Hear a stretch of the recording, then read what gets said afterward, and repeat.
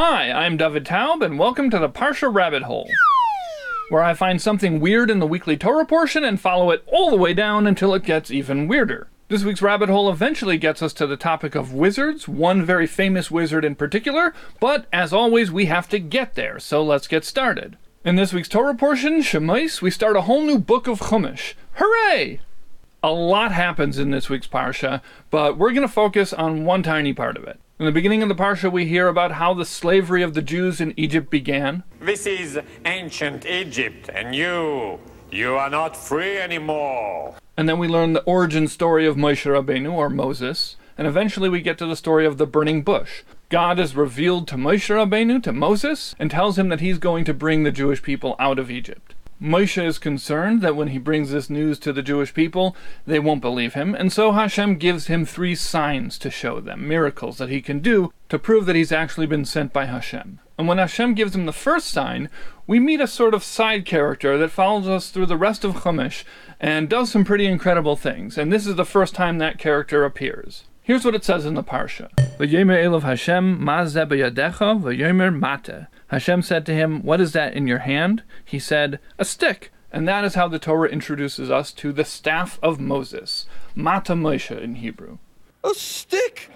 Not just any stick. Hashem then tells Moshe to throw the stick on the ground and it turns into a snake. And he gives him 2 other signs that he can do, which he then repeats for the Jewish people. And he also does the snake thing again at the beginning of next week's Parsha. But that's not the end of the stick. As we know, that stick is famously used in Kriyas Yamsuf, the splitting of the sea. Throughout Chumash, that stick is used in many other miracles, and eventually it's part of the reason why Moshe Rabbeinu isn't allowed to enter the land of Israel, because he hits a rock with that stick when he was supposed to talk to it. So this stick has a long and illustrious career, and there were some things that I remembered about it that I knew were interesting, so I thought that this was a good place to start and see where we can get to. So if you want to know more about this very special stick, that's where this week's rabbit hole starts. Let's jump in. In addition to being referred to as Mata Moshe, the staff of Moses, it's also called the staff of God. Later on in the Parsha, Hashem tells Moshe to leave Midian and take his family and go back to Egypt. And it says that Moshe took the staff of God with him. And it says, V'yikach Moshe es Mata ha'elikim b'yadei, and Moshe took the staff of God in his hand. Okay, so this is definitely a special stick. But does it have special qualities? According to Sforno, no, it was just a regular stick. He says that this stick wasn't made from a particularly special type of wood or anything like that. It was just a regular stick. But it became special because Hashem allowed Moshe to perform these miracles with it. But there are a lot of other commentaries that say differently, and they cite various different midrashim, including this one. According to Midrash Rabbah, the staff was made of sapphire and weighed 40 sah. Now, if you're wondering what weight that converts to in modern units, I tried 2 different ways of converting it, and they both came out to around 1,000 pounds.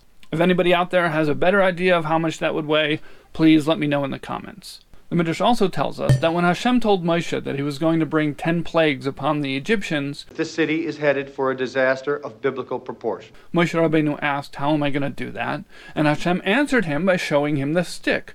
And engraved on the stick was an acronym for the 10 plagues, Datzach Adash Bachav, which you may recognize from the Seder. And Hashem said that's the order that you're going to do it in. So, according to this stick was a very special stick. It was made of sapphire, it was super heavy, and it had an instruction manual for the 10 plagues on it. There are other sources that mention other things being engraved on the stick, for example, the name of God, but we'll get to that later.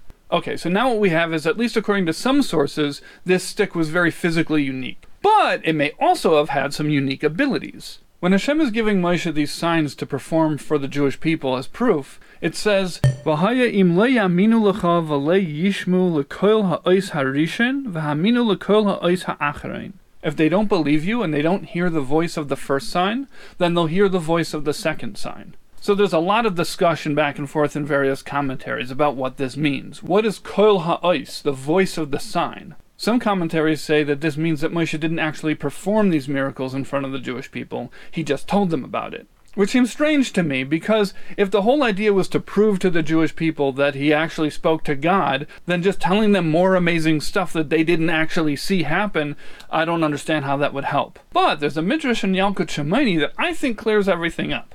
It says that Reish Lakish said, what does it mean, the voice of the sign? It means that the stick talked and said, I was with Moshe in Midian, and I turned into a snake, and then I turned back into a stick. So according to this, it would seem that the Jewish people didn't see the stick turn into a snake, but they heard the stick talk about how it turned into a snake. Which is definitely very cool, and I'm wondering what would be more impressive to me if I saw it. A stick turning into a snake, or a stick telling me about having turned into a snake? Let me know in the comments which one you think would be more impressive.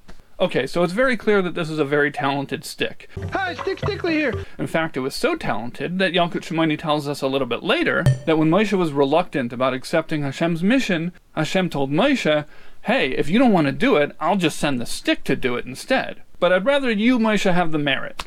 Now please just take a moment to imagine that alternate universe where Moshe Rabbeinu had not accepted the leadership of the Jewish people, and instead, a stick became our leader. Imagine that Judaism. That would be wild. Okay, so now we have a very heavy talking stick made of sapphire with the 10 plagues and maybe some other stuff engraved on it. But where did this stick come from? In Pirkei Avos, it says that there were 10 things that were created on the 6th day of creation, Erev Shabbos, at twilight. It's a cool list, and I'm not going to go through all of them now, but what's relevant here is that one of them is the staff of Moshe. So this stick has been around since almost the very beginning. In Pirkei Rabbi Eliezer, it echoes this, and then gives us a more detailed chain of custody of who owned this stick and how it got into the hands of Moshe Rabbeinu. It says that Hashem gave the stick to Adam Harishon, Adam. Adam gave the stick to Chanoich. Chanoich gave it to Noah. Noach gave it to his son Shem. Shem gave it to Avram Avinu, Abraham, who gave it to his son Yitzchak, Isaac, who then gave it to his son Yaakov, or Jacob. Yaakov passed it down to Yosef, or Joseph, and after Yosef died, the Egyptians ransacked his house, and the stick ended up in the palace of Pharaoh. While the stick was in the palace, Yisro saw it. Yisro would eventually become Moshe Rabbeinu's father-in-law. And there are other midrashim that give us some background information on Yisro, which is all very fascinating, and I'll probably get to it in a later rabbit hole. But for now, the relevant information is that before Yisro's appearance in Chumash, when Moshe met him and married his daughter, Yisro was an advisor to Pharaoh. So now back to Pirkei Rabbi Eliezer. It says Yisro saw this stick and liked it and took it, and he stuck it in the ground in his garden, and nobody could get near it anymore. When Moshe went to Yisro's house, he went to the garden and he saw this stick and the letters that were engraved on it. And he stretched out his hand, and he pulled it out of the ground. And Yisro was amazed, and he said, this person will redeem the Jewish people from Egypt. And then he gave Moshe Rabbeinu his daughter's hand in marriage. Okay, so this stick was around since almost the very beginning, since the 6th day of creation. It was passed down from generation to generation. Every one of the Jewish patriarchs had it at one point, but eventually it landed up in Yisro's backyard, and then Moshe Rabbeinu pulled it out of the ground. Yalkut Shimoni tells pretty much the same story, but fleshes out that last part a little bit. Here's what it says. Again, the staff landed up in Yisro's garden, and many men tried to pull it out of the ground to win Zipporah's hand in marriage, but they couldn't. Nobody could pull it out of the ground until Moshe Rabbeinu came. And when Yisro saw the staff in Moshe's hand, he gave him his daughter's hand in marriage. Okay, so if we put this together, what we have here is a story that there was a stick in the ground, nobody could get it out until Moshe Rabbeinu was able to remove this stick from the ground, and when Yisro saw that, he declared, this person is destined to be the leader of the Jewish people. Now, I'm sure some of you out there are thinking this sounds familiar. The sword in the stone. If any of you have ever heard the story of King Arthur and the sword in the stone, Excalibur, this may sound a little bit similar. In Arthurian legend, there was a sword that was stuck in a stone, and engraved on the sword it said, whoever can pull this sword out of the stone will become the king. Though many tried for the sword with all their strength, none could move the sword nor stir it. And nobody could get the sword out of the stone until King Arthur did, and that's how he became king. So these stories sound a little bit similar. So it's worth noting that the full story of King Arthur, with all the elements that we know today, Merlin and Excalibur and the Sword and the Stone, was written in 1136 by Geoffrey of Monmouth. Now the character of King Arthur and some other elements of the story existed well before that, but it seems according to Wikipedia that the earliest references to King Arthur are around the 700s. But our story about Moshe Rabbeinu pulling the stick out of the ground is from Pirkei Rabbi Eliezer, which is based on the teachings of the Tana Rabbi Eliezer, who lived in the 2nd century, hundreds of years before the first references to King Arthur started to pop up. So that got me wondering if maybe the sword and the stone legend was influenced by this story of Moshe Rabbeinu. So I did some digging, Moses, sword, stick, all of those different combinations of words, and I found one person on the internet who said that the Arthurian legend was based on this, but they didn't have any proof for it, they were just saying it. But I did find something else that was very interesting. This untitled manuscript, which is currently in the Library of the Vatican, was written in 1279 and tells the story of Melech Artus, or King Arthur. It is a medieval Hebrew translation of some of the stories of King Arthur. The author actually spends a great deal of time in his introduction giving reasons why it was okay for him to have written it and why it's good for people to read it. The author starts with the reason why he wrote it, and he says it's because he was going through some hard times and he started getting lost in his own thoughts of melancholy. And he was afraid that he would fall into depression, which he says is worse than death, and therefore for his own mental health, he translated these stories. And he gives some more defenses for that, which I'll talk about a little bit later. But his second reason for writing this is that he thinks it's worthwhile for people to read. He says that he feels that these stories will inspire teshuvah, repentance. Okay, so Arthurian legend in Hebrew in a medieval manuscript, that's pretty cool. But I had some questions. First of all, I wondered, is this being presented as history, or is it just a story? And it seems pretty clear to me that whether or not the author thought this was true, it wasn't being presented as history. It was being presented as a good story. One of the author's defenses is that he references this Gemara that says that Rabbi Yochanan said that Rabbi Meir had 300 fox fables that he taught. And so the author or translator of Melech Artus says, this story is even better than Fox Fables. So it seems pretty clear to me that whether or not the author thought it actually happened, it was being presented as a powerful story.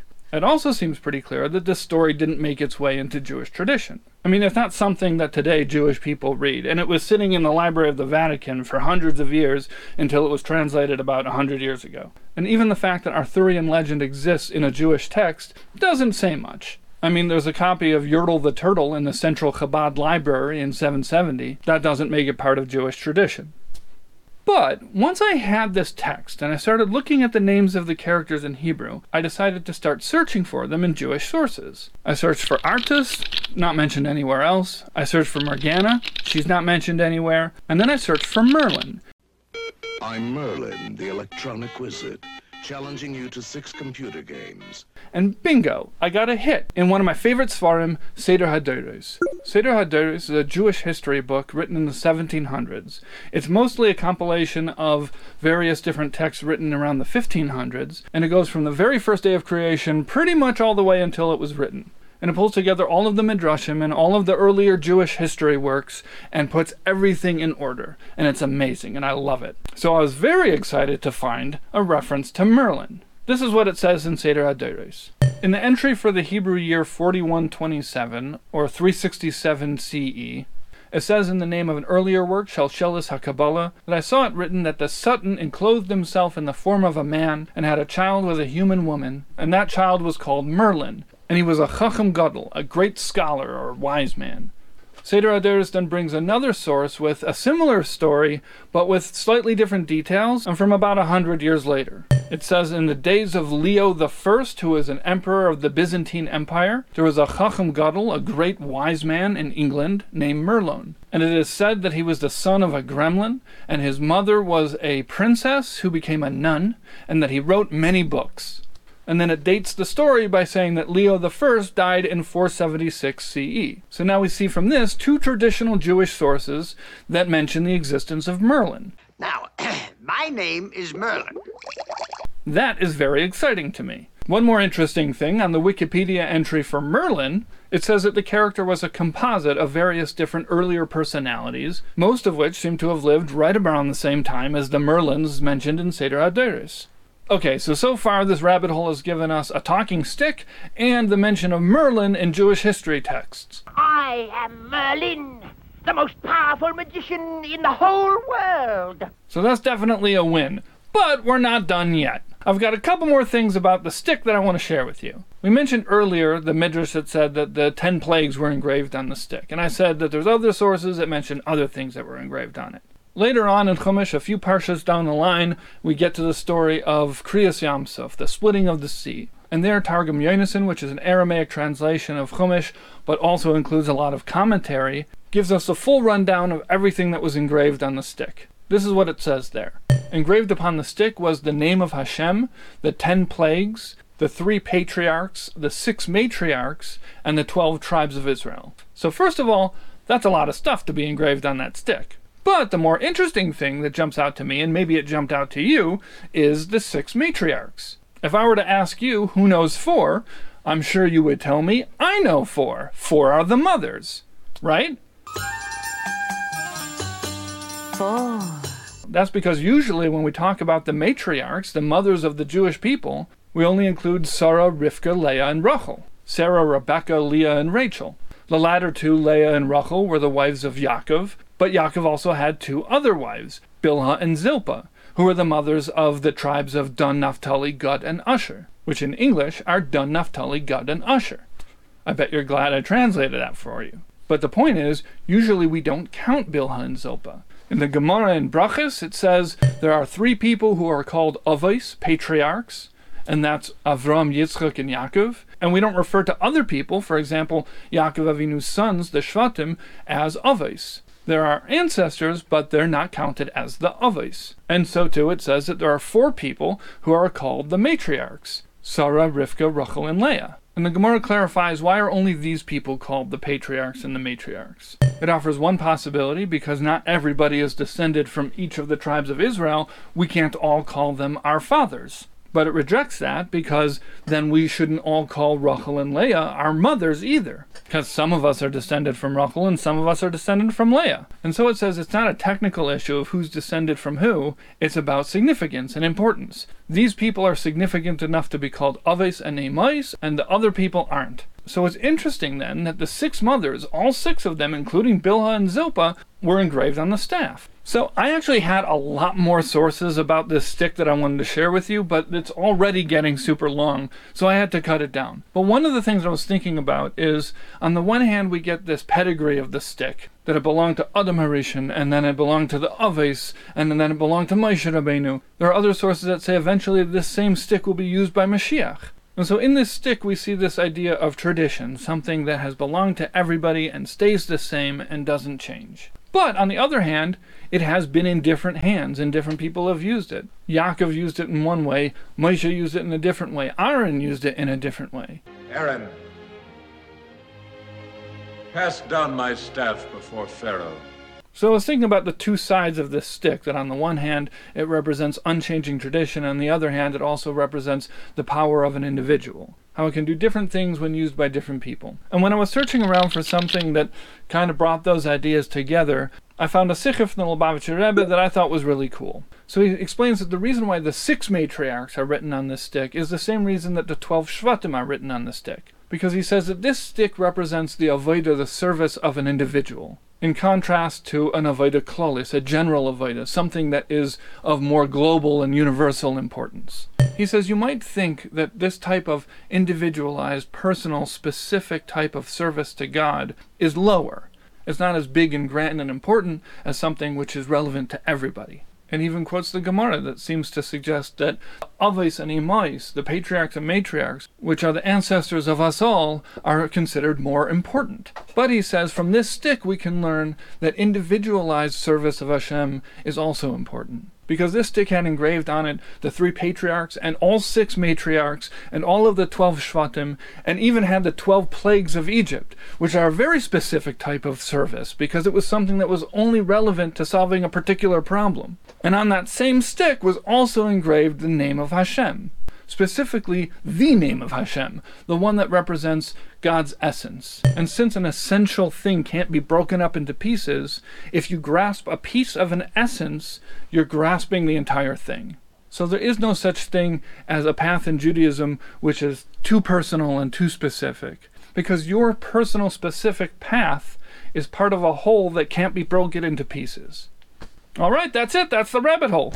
As I said, there's a lot more that I found that I couldn't include in this video, and I know that there's a lot more that I didn't find, so please, if you find it, share it with me in the comments. Thank you for following me down the rabbit hole. If you find a stick down here, that's mine. I got it from my father, who in turn got it from his father, who in turn got it from a store in Southern Illinois.